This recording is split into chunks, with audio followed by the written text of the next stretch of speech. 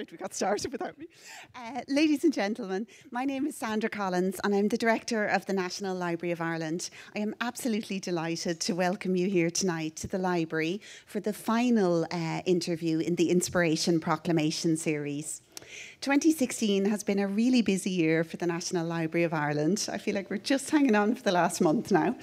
We had a year-long programme of events. We staged 2 major exhibitions. We digitised the papers of the 7 signatories and made them freely available for everyone online. And right now we're collecting the record of this wonderful year by archiving the full range of activities and programmes from across the country. So it's the old memories and the new memories. But it's through this series of interviews that we particularly wanted to facilitate a very reflective discussion about the relevance of the proclamation in 2016. I am very, very honoured to have Professor Mary McAleese and Dr. John Bowman here tonight. I don't think Mary McAleese needs any introduction, but I will take a moment.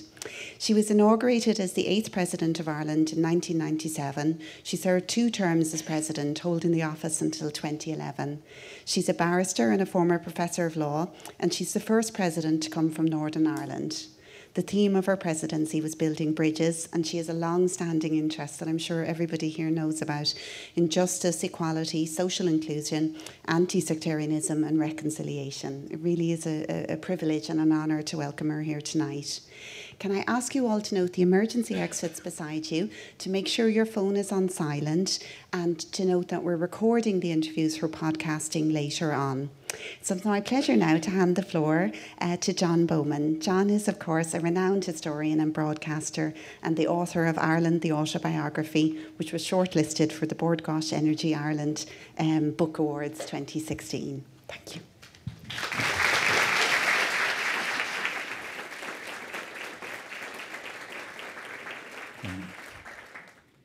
Now, Mary McAleese, very welcome. Thank you. Mary McAleese, I'm perhaps repeating something of what Sandra said, but I made my own notes. You grew up in Belfast. You're a graduate from Queen's University. You practiced as a barrister and a television broadcaster with RTE, if practice is the right verb in that case. And you were director of the Institute of Legal Studies in Queen's and the first woman to be Pro-Vice-Chancellor. 8th President of Ireland, elected in 1997 and agreed candidate 7 years later, so you had 2 terms in 14 years. You're also a theologian, and it's been suggested that you should be appointed a cardinal. Very bad suggestion. Not one that is ever likely to be fulfilled. Are you saying you'd turn it down? Absolutely. On the principle that, when you have 600 million women thirsting, half of the Catholic Church is women, so they're 1.2 billion, so 600 million women. If you're thirsting in the desert, 600 million of you, I think giving a glass of red wine to one woman is really rather inadequate. So.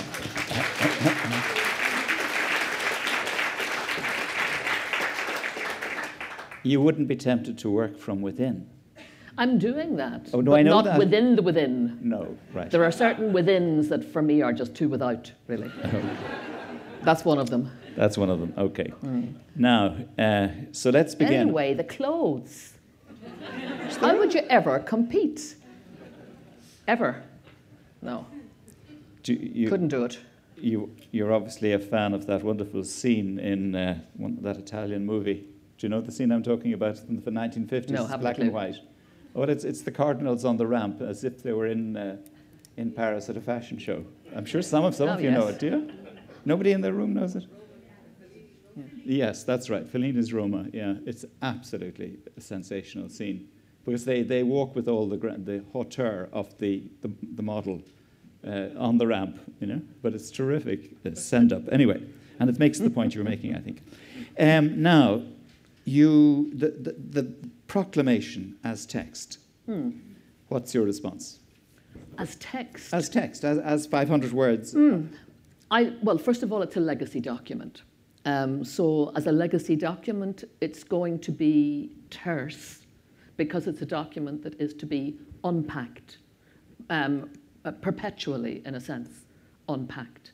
So terse, but also it has to be poetic. it has to reach to the emotion, it has to explain the context of the rising, but also the context of anti-imperialism, Irish identity, Irish nationalism. So it's a document that is going to be unpacked for a very, very long time and very deeply. And I think that's probably its great strength, is that it is a terse document, but it's also a document that uses language really rather well, very emotional, goes right to the core of things. I'm also very struck at something that I wasn't so struck with before, because I didn't really know.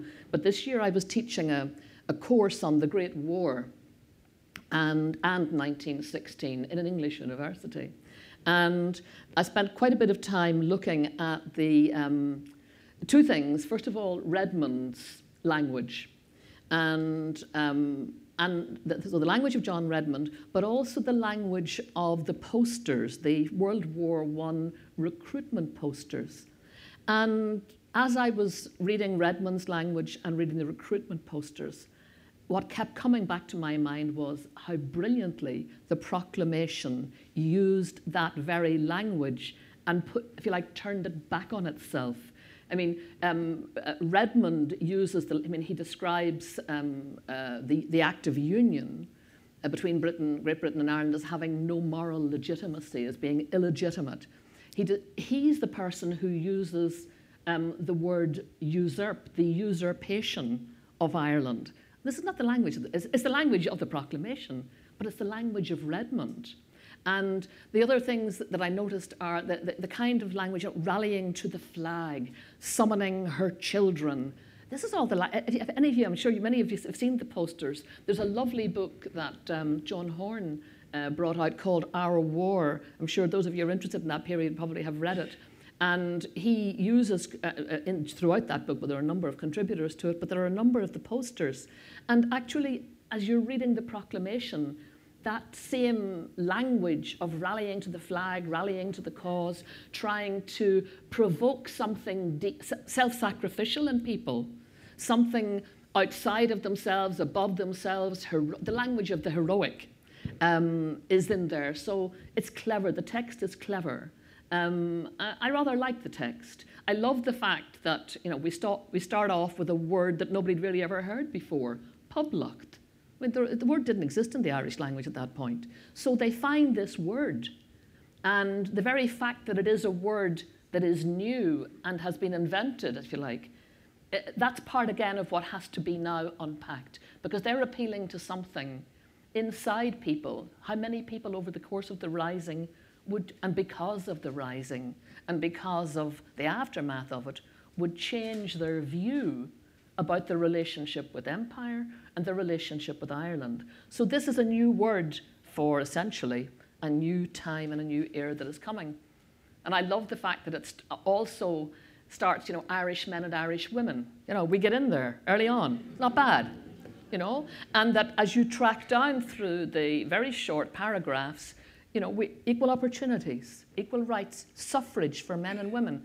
Very few countries at that time had universal suffrage, maybe one had. And not just universal suffrage, but suffrage for men and for women and for all men and all women, because of course in Ireland at that time, only a fairly privileged elite had the right to vote. A privileged male elite had the right to vote. So this is extraordinary language. It's far-seeing, it's far-sighted.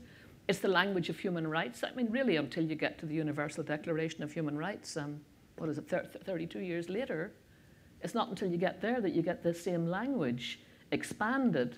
And the other thing that I love about the start of it is the appeal to God.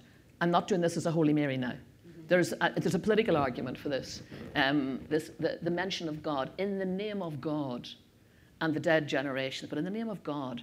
Because when you remember, and it's sometimes too easily forgotten, they were tilting at the British Empire. This was the first major serious tilt at the British Empire. And what, among the mythologies that underpin all empires, to me, are not admirable institutions. That's the first thing I'd say up front. But among the things that underpin the British Empire, and not just the British Empire, was the divine right of kings. that they ruled by divine right, that it was God's will that that person would head that empire, and that empire would be hierarchically structured in the way that it was. And so right up front, God is invoked as wanting something different for his people: equality, justice, freedom, sovereignty over their own land. So it seems to me that the use of God there, it's not a holy invocation in that sense. It's deeply, deeply political and challenging the mythology that underpins empires. I mean, the divine right of kings, seriously. We would regard that as a risible notion nowadays, though indeed there are still parts of the world where it continues to operate. And there are still people who might very well believe it to be true, even of more sort of almost democratic states which have monarchs. But that straight up there, that's what I mean by unpack. In the one word God, they're making a very strong statement about where these rights come from. These rights are, when you get to they talk about them being indefeasible. Same thing really is inalienable. So suddenly we're also into a discourse about natural rights. Some people actually would call them divine. It used to be called divine rights. Some people would now call them natural rights or natural law. And these are rights that nobody gives you. No government is entitled to concede to you. These are rights that arise out of your human dignity. These are rights that governments should recognize and should vindicate and should of course should flatter in how they organize themselves, should respect. But governments don't give them to you. You're entitled to them. So here again, and these words like God and indefeasible, they're raising huge natural law concepts. Taking the fact that Count Plunkett went to see the Pope before the Rising to seek his blessing and so on for the Rising, do you think in some ways it was a Catholic rising? I don't know. I don't see it as a Catholic rising. There was always going to be a lot of Catholics involved, precisely because of the numbers involved. But no, I don't. Why did they then seek the Pope's blessing for the Rising? Well, I think in advance. Well, I'm not going to argue with the historians on it because it's how do we put ourselves into that space of that time? Here's a small group of people, relatively powerless against the biggest empire in the world. I guess you looked for what help you could get from where you could get it. And the Pope was a pretty powerful and influential person then, as he is a pretty powerful and influential person now. And there were a lot of Catholics around the place and involved in the Rising. And of course, too, diplomatically, the Holy See would have had huge influence around the world, because even then, even though it didn't have anything like the extent of diplomatic relations that it would have now, nonetheless, it still had very extensive diplomatic relations right around the world. So it did have that influence. Presumably, looking forward, as indeed we did ourselves here much later, long after the Rising, when the Holy See was, it was very important that the Holy See gave our country recognition as an independent country, precisely because that moral influence right around the globe was regarded as very, very important, very influential. So, yes, we have these stories that are part and parcel of it. Was it a Catholic rising? I don't believe so. My father always used to make the point. He's from County Roscommon, God rest him, and lived very close to Douglas Hyde. My father always used to get really rather upset at hearing this idea that somehow the Gaelic revival and the push for Irish independence, leaving aside the issue of the use of violence through the Rising, but he always used to get exercised, and he'd say, talk about Hyde's great patriotism, and he would talk about a woman called Roshni O'Gowan. Does anybody know about Roshni O'Gowan? I'm sure some of you do. She was a woman she was actually Rose Young to her own name, but my father would have known her as Roshni O'Gowan. And she would have been a niece of the then Lord Brookborough, and I think an aunt or a great aunt of the current Lord Brookborough. And she belonged to a coterie of people who were very strongly associated with the Glens of Antrim. Upper class, Ulster Unionist, belonged to that Ulster Unionist Protestant elite. Great friends of Rory Casement's. She wasn't the only one. There were a number of women of her generation who were all deeply embedded and became convinced Irish nationalists. So, but numerically, they were always going to be a heck of a lot smaller, precisely because of the sheer volume of numbers, the sheer numbers of Catholics. So was it a Catholic rising? Look, read the text of the proclamation. What can you say? It wasn't a call to create a Catholic republic, that's for sure. The language of it, you know, the inclusion of Northerners, those who had been estranged from their natural, if you like, natural hinterland. The idea of religious liberty for all, the idea of equality of every human being, every citizen. So I don't think its ambition, whatever about the ultimate outcome, I don't think its ambition was to create, you know, a Catholic republic. Yeah, you know, it sought with great deliberation to call on the divided minority, the cherishing all of the children of the nation equally and oblivious of the differences carefully fostered by an alien government, which have divided a minority from the majority in the past. What's your view of that phrase, which many historians believe has been totally misunderstood, cherishing all of the children nation? Because in the earlier part of the rising, the earlier part of the proclamation, they say, summons her children to her flag and strikes for her freedom, the opening sentence. And this is another reference to the children of the nation. Correct. Yeah. And there's all this vanity around where they're only talking about, that you're not allowed to use this phrase unless you're using it in relation to, you know, our northern separated brethren. I mean, really. I couldn't be bothered even getting into that because, you know, just read it. It's very, very, one of the great things about this document is its inclusivity, that everybody was included, even people who didn't actually want to be included. But they were included. And so that's the first thing. They are included. And I think that's probably one of the most important and prophetic things in the document. Now, so then it talks about cherishing all of the children of the nation equally. Those who would argue that phrase, cherishing all of the children of the nation equally, can only be used in the context of one group of people, many of whom don't want to be regarded as children of the nation, seems to me to be wrong. I mean, it's axiomatic. No, I accept if you're talking about all the children of the nation, then you're talking about all the children of the nation. And end of. And it seems to me people have responded to the beauty and the poetry of that phrase, and they have used it and stretched it and elasticated it and used it in all sorts of places, which is exactly what you would expect from a terse, taut document that requires perpetual unpacking, perpetual reflection upon, movement through generations, movement through times and history. So, and I don't get too vain about the use of, I mean, I've used it loads and loads of times and got given out to for using it, got given out to, you know, about using it not in the context of the Ulster Unionists. And my point, they are beautifully included in this, and they are included in that beautiful phrase, all the children of the nation equally. But I'm in there as well. I'm one of the children of the nation. You're children of the nation. It says it. It's axiomatic. One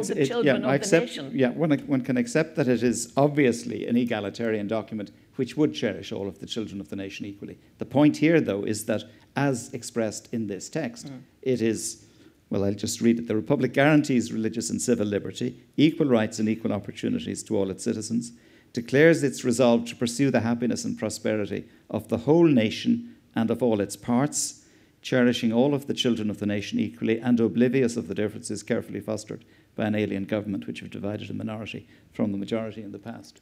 And do you think that justifies only ever using that phrase, cherishing all the children of the nation equally? It can be borrowed and expanded in the sense that you're saying, it seems to me evident in that paragraph that is a reference to the alienated. Funnily enough, I don't think that, but I think that it's axiomatic that everybody is included, and that it certainly is in the same paragraph. in which that beautiful reference to those who have been, oblivious of the differences that have been so carefully fostered, etc. It's beautiful. But it's also in the paragraph that talks about pursuing the happiness, religious and civil liberty, equal rights, equal opportunities to all its citizens.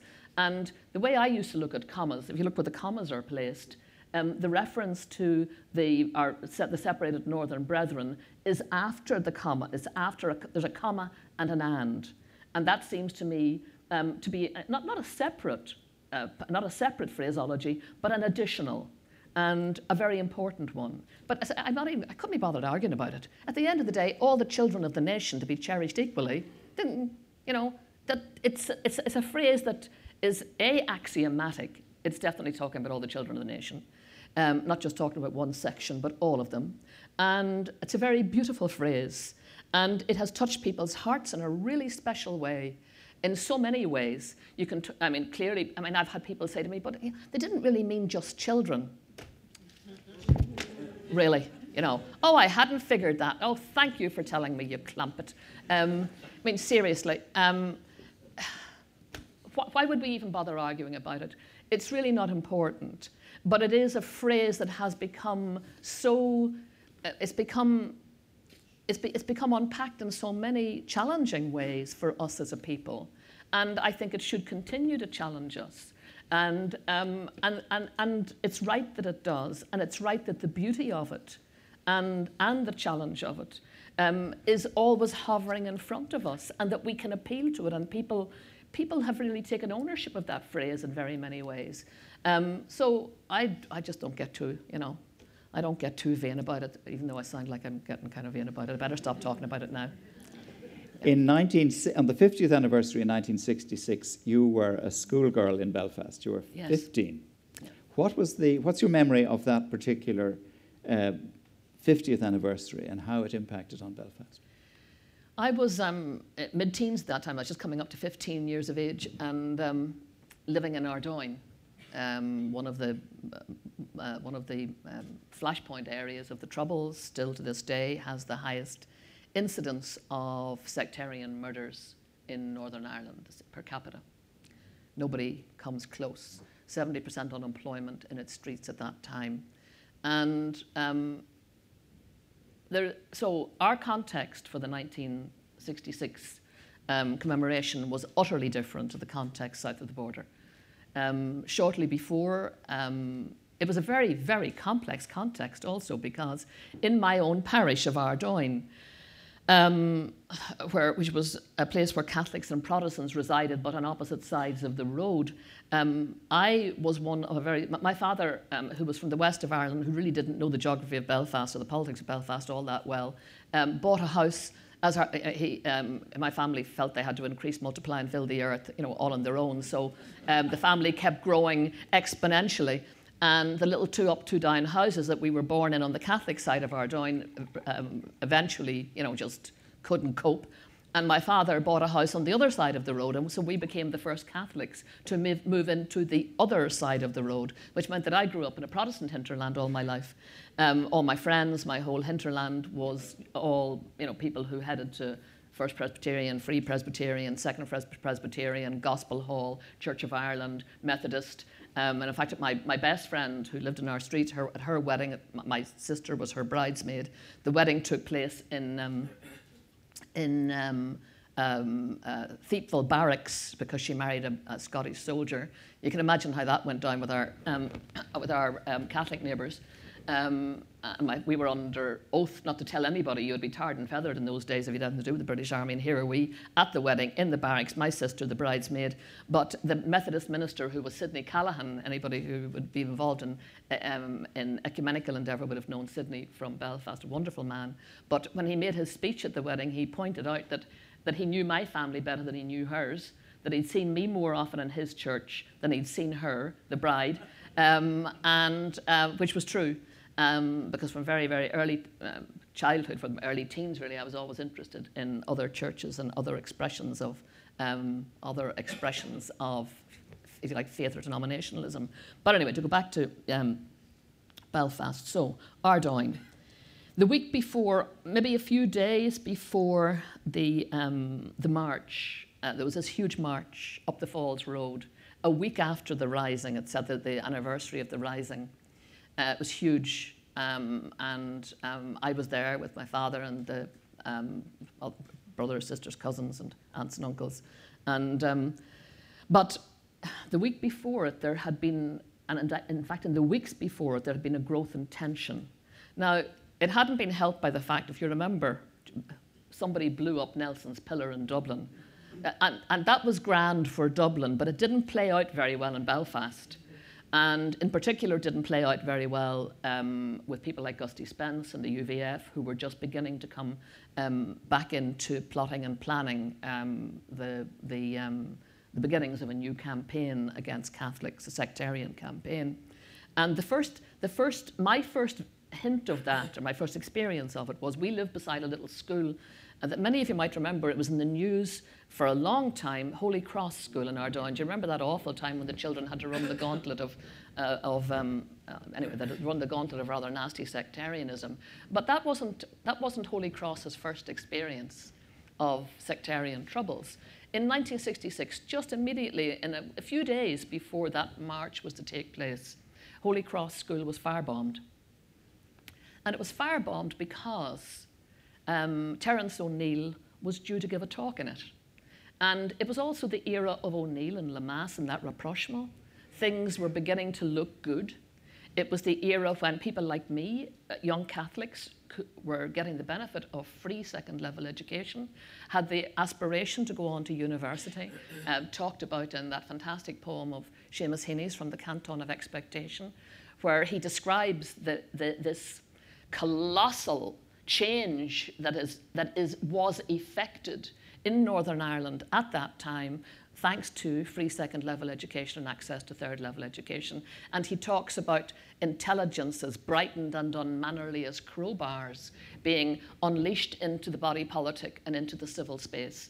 So there's that, and people like Con McCluskey and his wife are underpinning the incipient civil rights movement with the great new science that was social science. Instead of complaining about things and using anecdote, they were measuring and they were confronting with facts and with statistics. And so there was a new feeling about. We'd also come out of the Second Vatican Council. So there was a new mood of ecumenism abroad, which was not appreciated by Paisley, who was only just beginning to put his mark on Northern politics at the time. That was all going on in this space at that time. And then I think in the month before the anniversary, the April anniversary, Jerry Fitt won the election. That was mega for the Catholic community. Absolutely mega. That was the Westminster seat. It was the Westminster seat. He already seat. had the Stormont seat, yeah. We had the Stormont seat. That was the Westminster seat.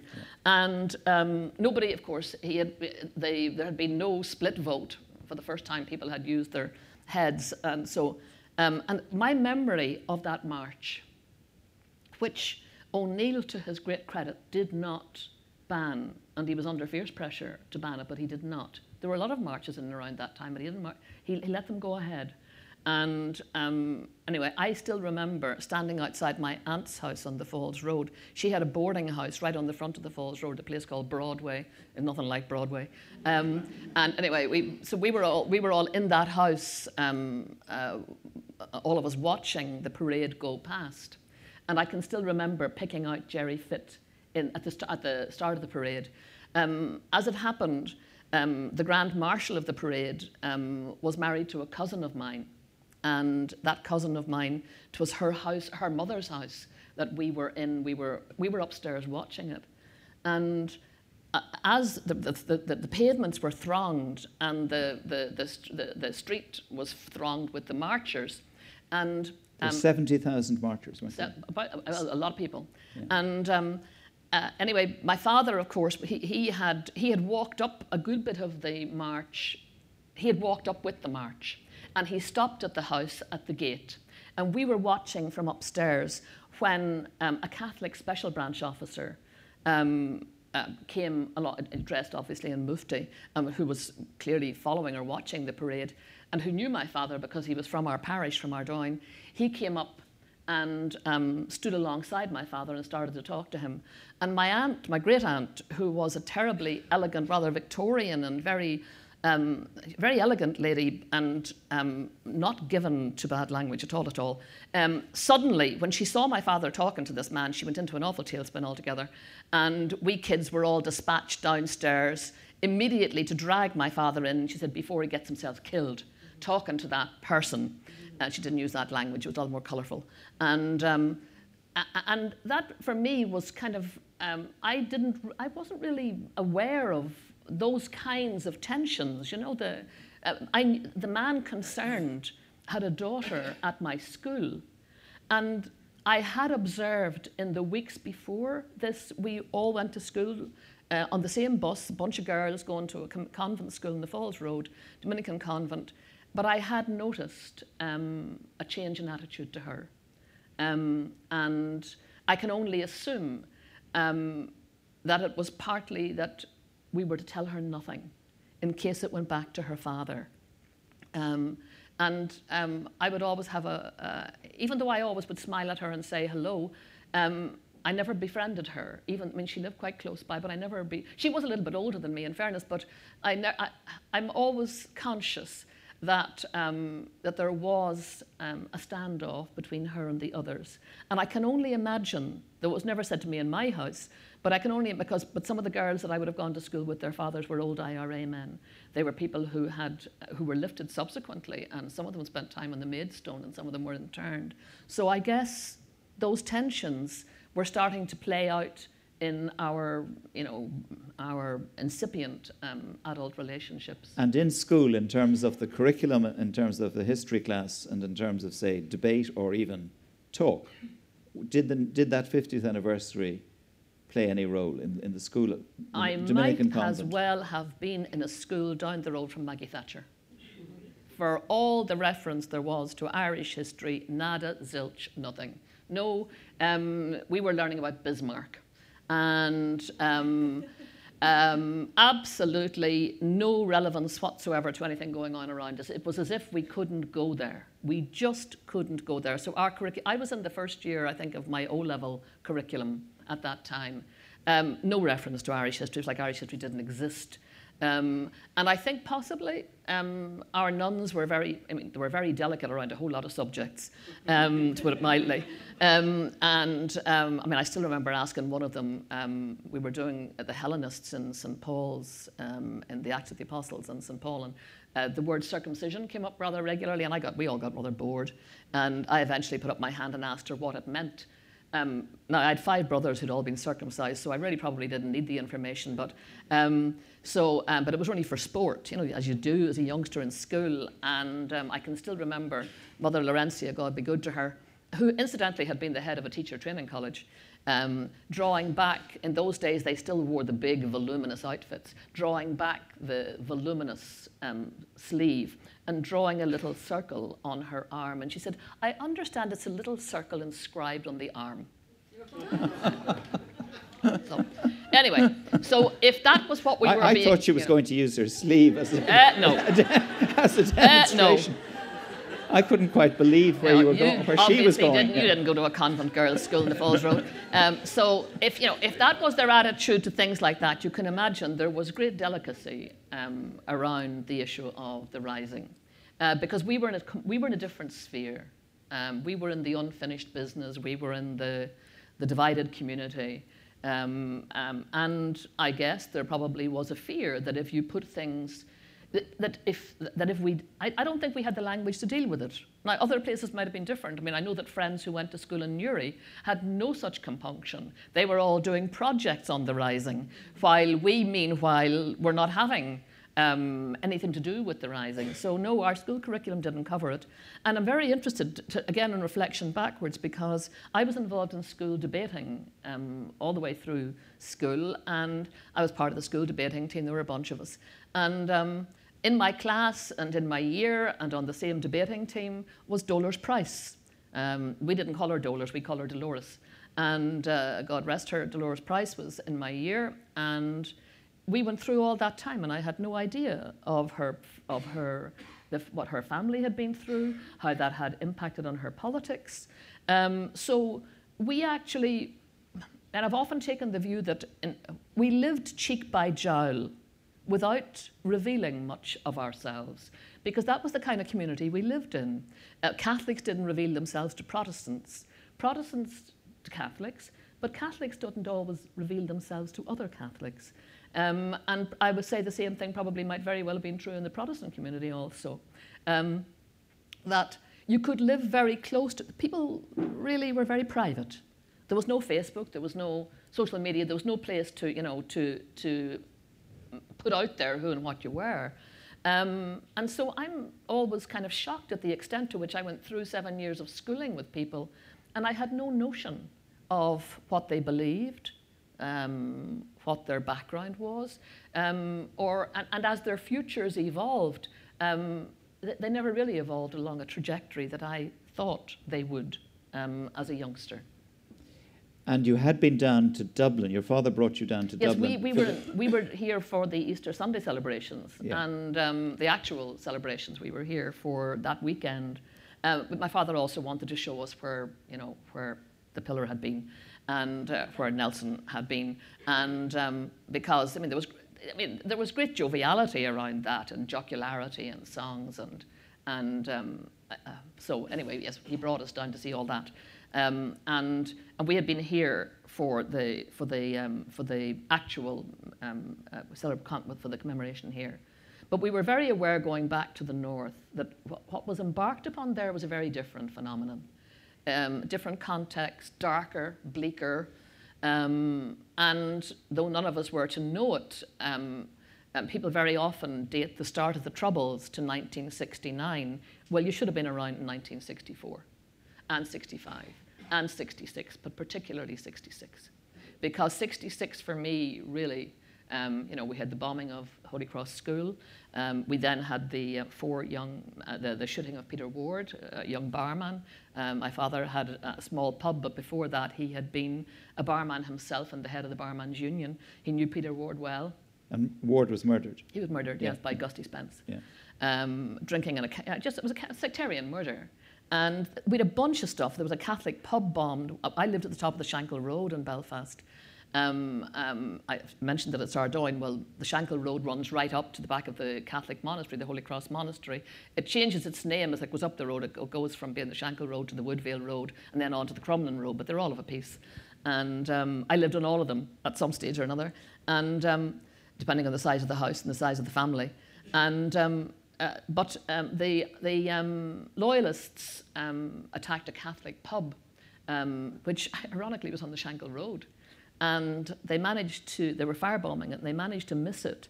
And they set fire to a house next door in which a very elderly Protestant lady lived. And she died of her injuries subsequently. So, you see, we had gone from a time of what looked like hope, with O'Neill, Lamass, ecumenism. I mean, for me, one of the greatest moments of my lifetime, ecumenically, was when Paul VI gave his episcopal ring to Michael Ramsey in 1966. That was around the same time. In fact, it was before the march.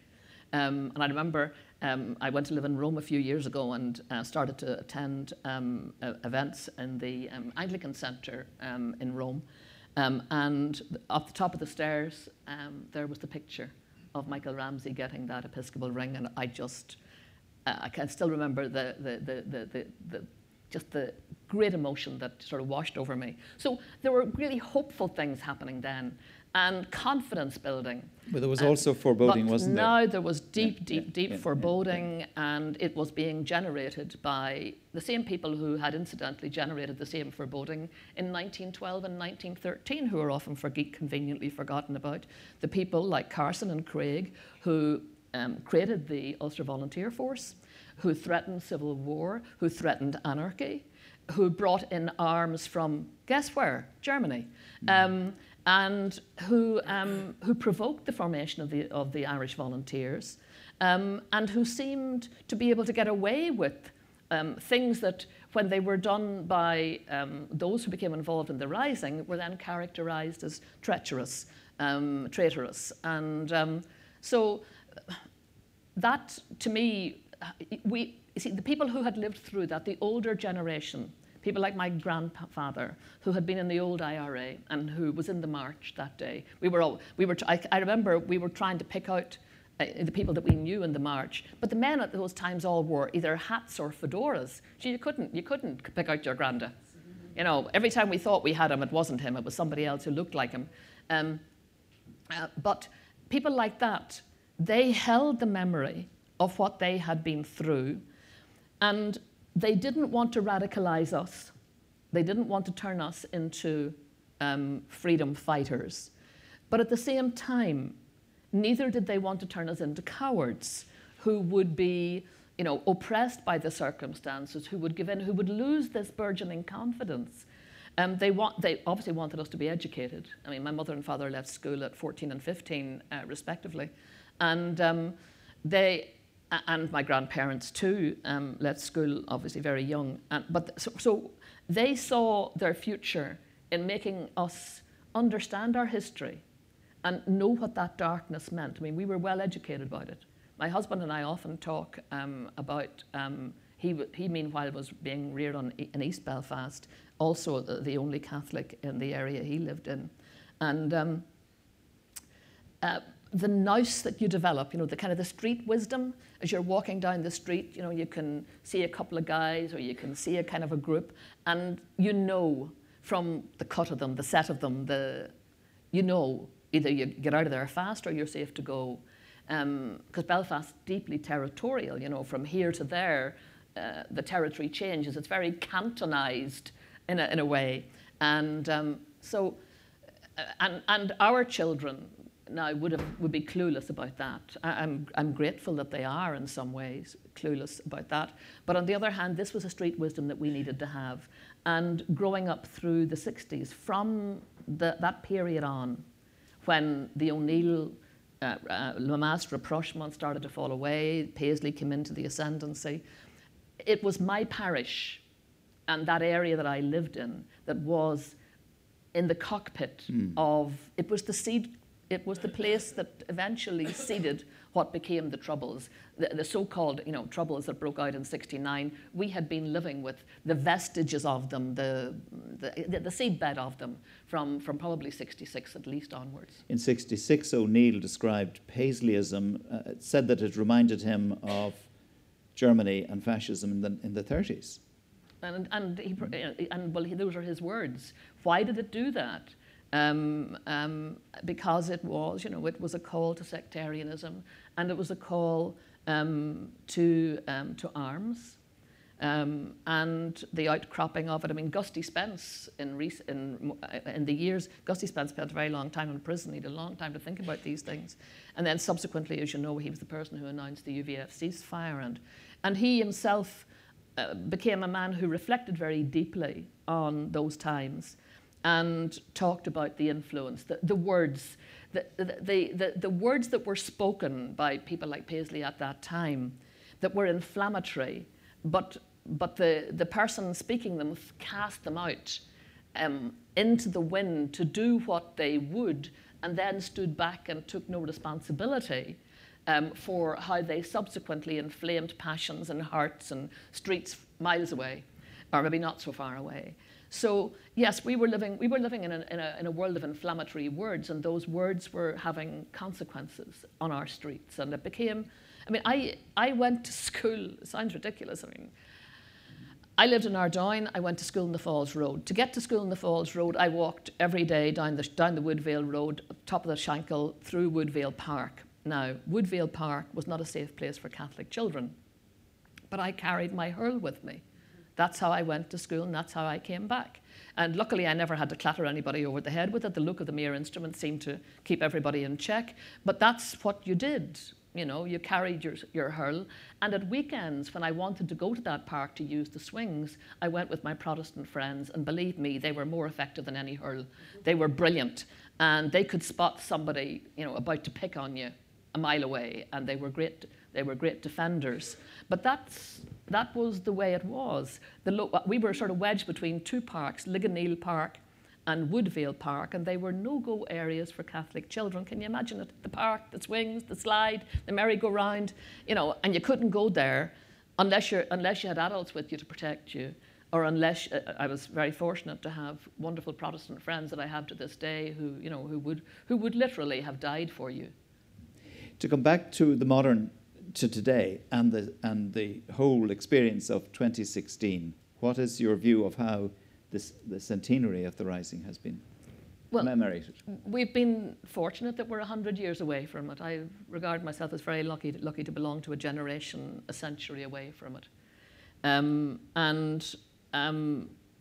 that centenaries, you know, evoke, provoke, and they're delicate things, particularly given the amount of time and effort and lives that have been invested in both rebuilding the fractured relationships on this island and building anew the relationships between Catholic, Protestant, North, South, and East and West, London, Dublin.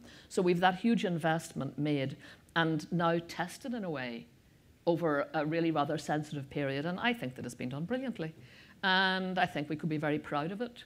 I'd like to think that out of it have come the kind of relationships now, North and South, that people can still say tough things to each other, but you don't risk breakdown in the way that might have happened in the past.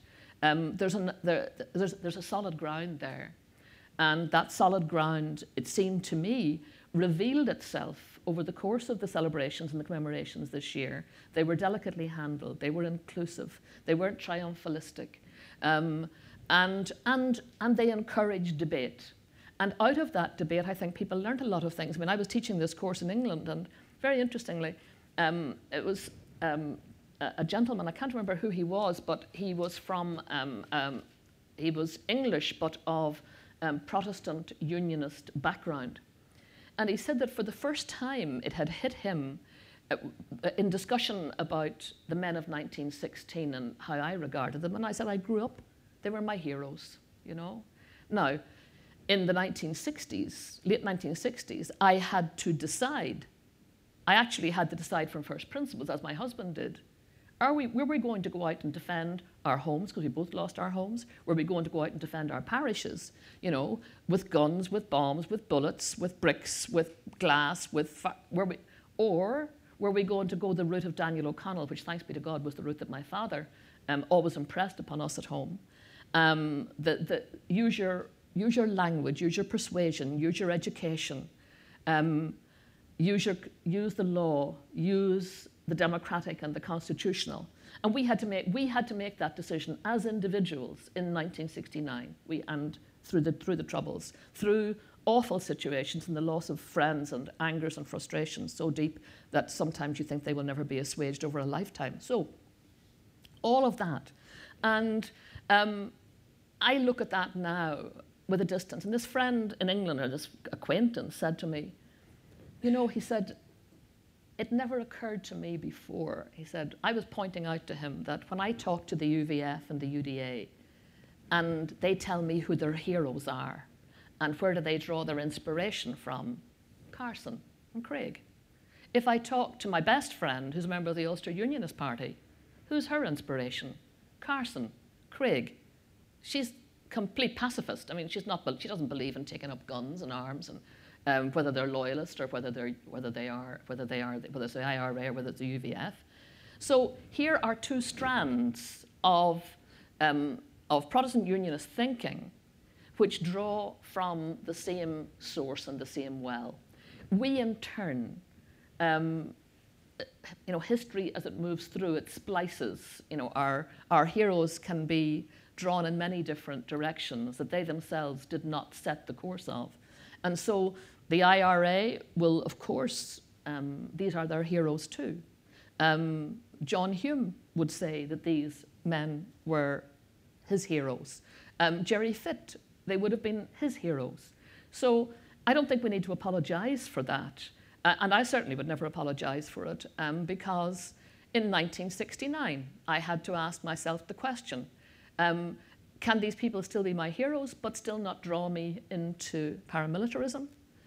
where some of my friends got involved, and some of my family.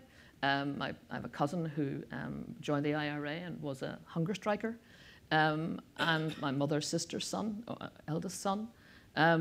And, you know, I look at that family now, and I look at his brother-in-law, you know, who was the recipient of a major award from Her Majesty the Queen. And that's where we're at now, you know. And we're very privileged, I think, to have that distance and that huge investment in reconciliation, and to have and knowing that, and knowing how precious that was, to have brought great delicacy to this year. I mean, I have to say, I think Heather Humphreys just did the most amazing job, with a great, just, you know, a lovely woman's touch all the way through it. And I was very proud of how we've got through it. One of the things that I was most proud of was when I listened to, I'm going to forget his name now, but he's a British Army officer who was here observing the Easter the actual Easter Rising commemoration at the GPO in an official capacity, and he is a brother of a Northern Irish Unionist politician, and he remarked, and it was well recorded, particularly in the press in the North, that he felt completely welcomed. And he felt that the commemoration was a commemoration that anybody of any hue could have watched and not felt threatened by, insulted by, but rather he could feel the delicacy and the sensitivity in it. And I thought, well, actually it's better people like him say that than I would say it, because I have a vested interest. We might even say a conflict of interest. But to hear someone like him saying it, volunteering it, seemed to me to be, it was the kind of thing you like to hear, and I believe it to be absolutely true. We have questions, I know, in the audience as well. Can I ask you to wait for the microphone, because this is being filmed and we need to sort of capture the beginning of your question and hear it.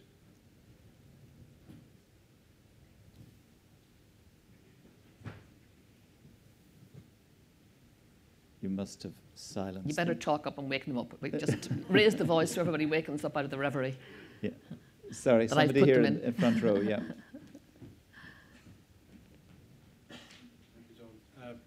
Fergal Quigley from the Department of Arts. Fergal, how are you? Working with Yes. Minister Humphreys, I'll pass on your congratulations. Well, you two did a great job. I know that in back of her there have to be great men and women. Not speaking on an official capacity, your own journey, you mentioned Gusty Spence and Ian Paisley.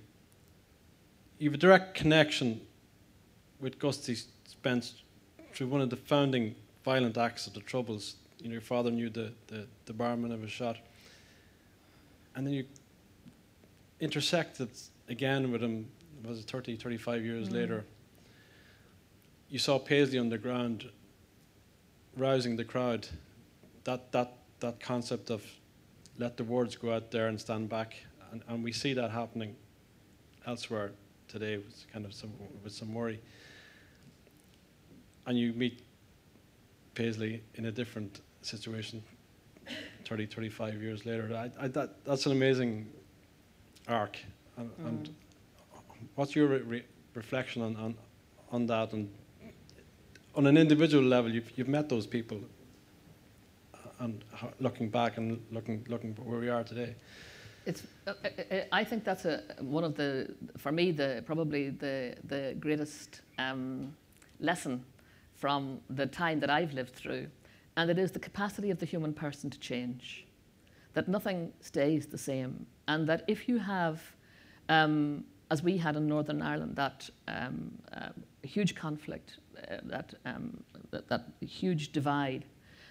Some people look at that and thought that it was impregnable, that it was, that there was nothing you could do with these monolithic cantons would forever, go in orbs and orbits that would never ever intersect, and that was wrong, because the human person, it seems to me, there's such. I've become very friendly over the years with a lot of people in the UVF and UDA, And not just since I became president. I mean, one of the, because of where I lived in Ardoyne, it was my fate to live next door to a young man who, I mentioned earlier that one of my sisters was bridesmaid to a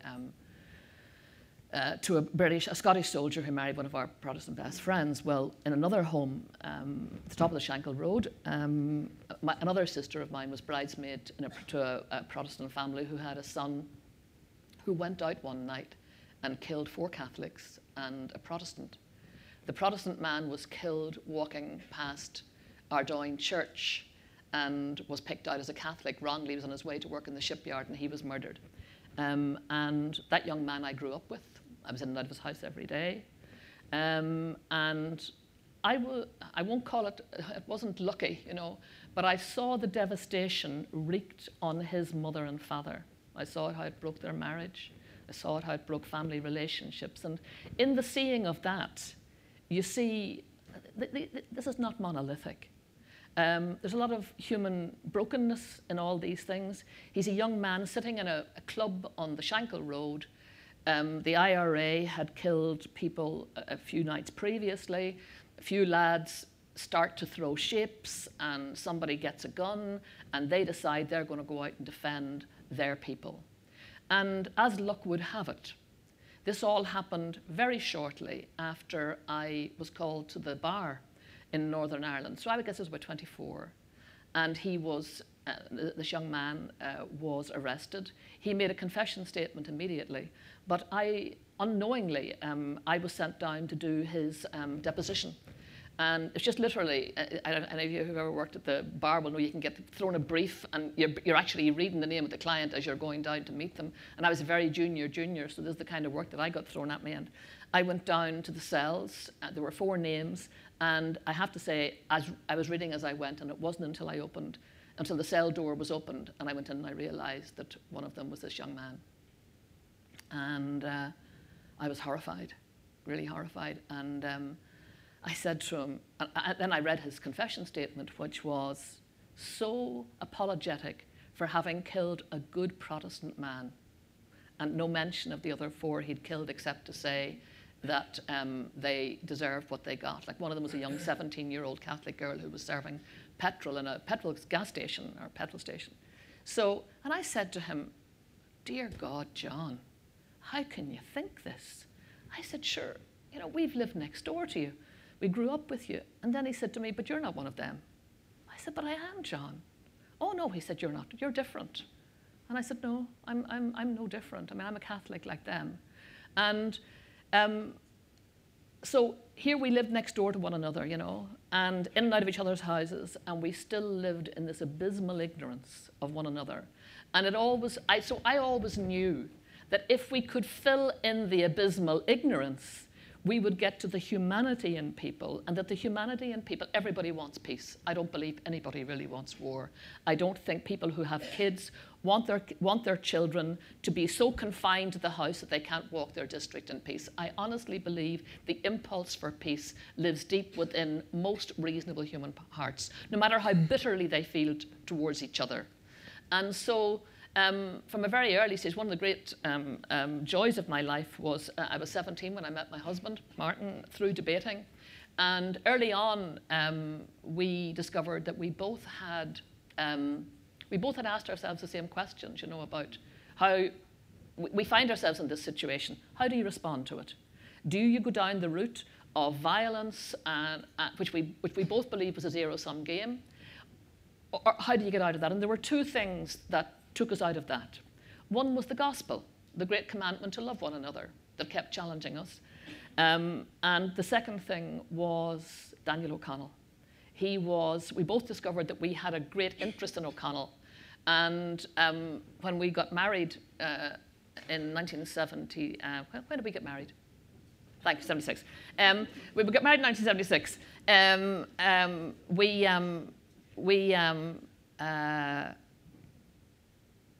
He was working for Aer Lingus at the time, and we could have gone to any of the nice exotic places that Aer Lingus went to, but no, we went to Kerry. And we went to Kerry. I'd never been to Kerry.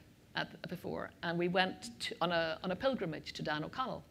And we wrote in advance to Caherdaniel, and a relative of his, I don't know, a great-grand, whatever, very nice lady, entertained us there with tea and biscuits. We were the only people who visited the house that whole day. And we felt so embraced by her, and that also, so in a way, from the very beginning of our marriage, may I also say that on the morning we were married, 2 of our guests were murdered on their way to our wedding in a sectarian murder.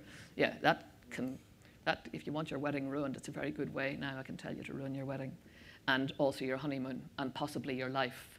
The house of the young man that I mentioned a moment ago, the young Protestant man who went out and killed the Catholics, well, on the other side of him, just up, a couple of doors, lived a Catholic family of 13. And the youngest 2 boys in that family were a couple of years older than me. I was the oldest of 9. I always wanted older brothers. Always, all my life. And they were Tony and Miles O'Reilly were my 2 older brothers. And they were murdered. They were shot and set fire to on the morning of our wedding. And so now, through our honeymoon, and I often think that, the good Lord brought us to O'Connell, brought us to Caherdaniel, brought us to a place where we had to set out all the pieces of this blessed jigsaw puzzle we were living in now. It was real, and we had to figure out, how are we going to deal with this? And that's what we decided, that we would commit to the gospel commandment to love one another, forgive, find the forgiveness, and find a way to bridge. So I got involved, from then on, really, and we both in anti-sectarian stuff and ecumenical endeavour. And I'm always very grateful, because not everybody made those choices. I mean, some friends of mine, people that I played badminton with, innocent young people, got angry enough to go join really awful organisations. And a final part of that story, when Tony and Miles were murdered, beg your pardon, when they go back to the Protestant gentleman who was murdered by my Protestant neighbour because he thought he was a Catholic. He was killed outside Ardoyne Church, and directly opposite the church, my cousin Paddy had a wee newsagents, and Paddy heard the shot and ran out and found this man dying. And Paddy didn't, as it turned out, he eventually knew him, but the man was bleeding profusely, and Paddy didn't recognise him, but he was outside the chapel, and Paddy made the same mistake as the killers. He presumed he was a Catholic, and he did what Catholics do. He whispered the act of contrition into his ear as he lay dying, and he died in Paddy's arms, and may I say also brought Paddy to an early grave, the trauma of it. But anyway, fast forward, many, many years later, I was asked to do a radio show. Do you remember that big book that came out, Lost Lives? Yes. And David it was so thick, that book. There were so many lost, anyway, all about the Troubles, people who'd lost their lives in the Troubles. And I was asked to do, to reflect on one of the deaths, and I reflected on this man's death. And my cousin Paddy, saying the act of contrition and what have you. Anyway, as it turned out, that man had one child. She was 8 years old when he died, and her mother went into early dementia, and with the result that she never knew anything about her father except that he had died a violent death. They moved away. Her mother was ill. Nobody wanted to talk about it. But when the Historic Inquiries team, years later, she's now in her 40s, and years later, she decided that she wanted to go and see what was on their files. And somewhere along the line, somebody had picked up this broadcast that I had done. I was president by then, and she got in touch with me to see, could she come and see me? And I thought, well, I've nothing really to tell her, except that, what happened. And I wasn't there, but I knew from my cousin Paddy. And when she came with her husband, I said, I have so little to tell you, I'm ashamed. But I said, I do know that my cousin Paddy went to his grave broken by that event, but also horrified to think that this Protestant man, that he maybe added insult to injury by whispering the act of contrition. And it was extraordinary. She said to me, I didn't know that. She said, that's not in the documentation. I hadn't said that on the radio and hadn't mentioned it. But I said, I'll tell you it anyway. She said, you've given me the greatest gift that you could have given me, to know that my father died at peace with his God. So, like I say, people, the humanity, the decency, the goodness in people is what you work on and work with. And I've found it in all sorts of people over the years.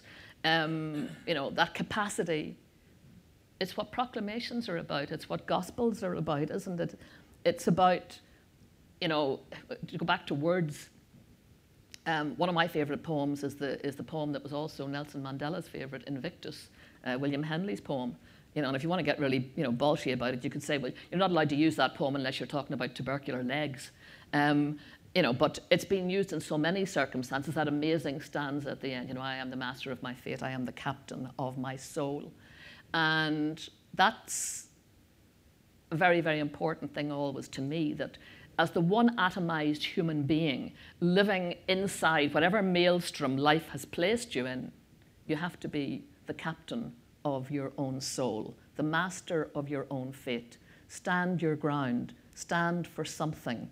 And what do you stand for? You draw from things like the Proclamation, the equality of the human person, from the Declaration on Human Rights, from the Good Friday Agreement, from human decency, from the Great Commandment to love one another. These are the things that lift you up out of anger, frustration, sectionalism, denominationalism, difference, racism, misogyny, all the isms that are ugly. These are the things that force you to push yourself out of all those nasty things into some other space that somehow, you know, okay, I started out talking about the divine right of kings, but it pushes you into some kind of, I call it a divine space for want of a better expression, but it's a space that takes you beyond the low human to the high human, you know, the good things. And I think we hit that this year with the commemorations. I think we hit the high. The goodness came out.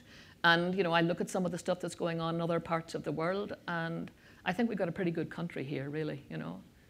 I really think we've got a good country. Mary McAleese, thank you very much. Thank you.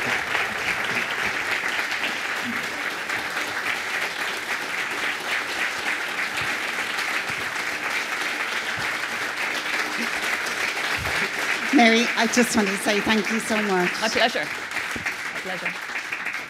That was really fabulous. My goodness, so complex. And there's a small gift from the National Library to say thank you for coming. Thank you so much. Thank you very much. Thank you. Thank you, John. Thank you very much. And thank you.